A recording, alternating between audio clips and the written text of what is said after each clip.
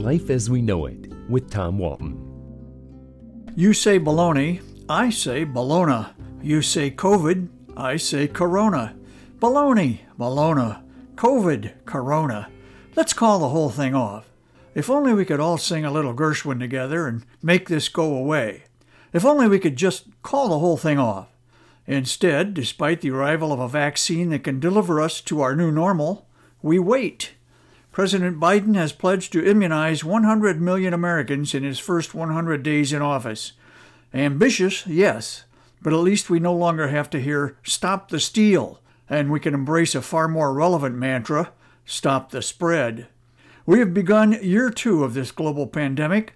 It was just about this time last year when we started hearing about a new and contagious virus.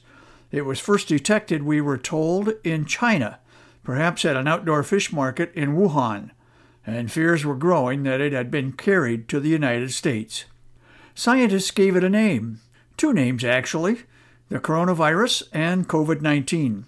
Soon enough, the first case was reported in Washington state. Other cases followed, many cases. We've lost more than 450,000 of our fellow Americans to the virus, and the death toll climbs by thousands every day. The horrific numbers include more than 11,000 Ohioans, and here in Lucas County, some 650 have died. Their life stories appear nearly every day on the Blade's obituary pages. The enemy is invisible, insidious, and relentless. Vaccines have arrived that are effective in providing protection from the virus, but the rollout of the medicine has been maddeningly slow. We see a light at the end of this long and dark tunnel, but it doesn't seem to be getting any bigger or any brighter, especially when the impact of new variants of the virus is not yet known. We can't fault the pharmaceutical companies which rushed these drugs to market in record time while insisting all testing protocols were met. Nor do we fault the people at the bottom of the supply chain, the hospitals, the clinics, the doctors, the nurses who administer the vaccine. They can't dispense more shots than they receive.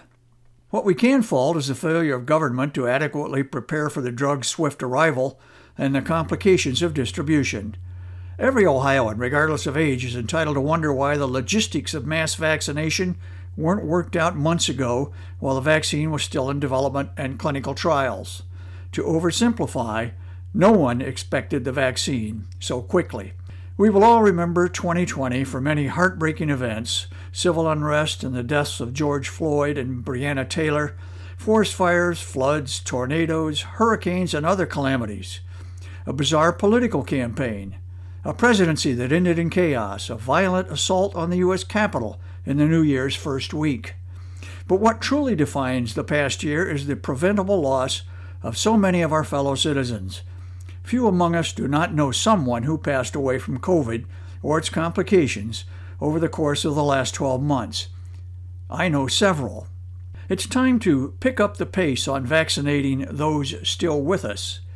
Maybe one day, when we can all hug again, another Gershwin tune will have new relevance. Embraceable You. Life as We Know It is written and hosted by Tom Walton and is a production of WGTE Public Media. Life as We Know It with Tom Walton can be heard on WGTE FM 91 every Monday afternoon during All Things Considered at 5:44 p.m. Or hear past episodes at wgte.org/life.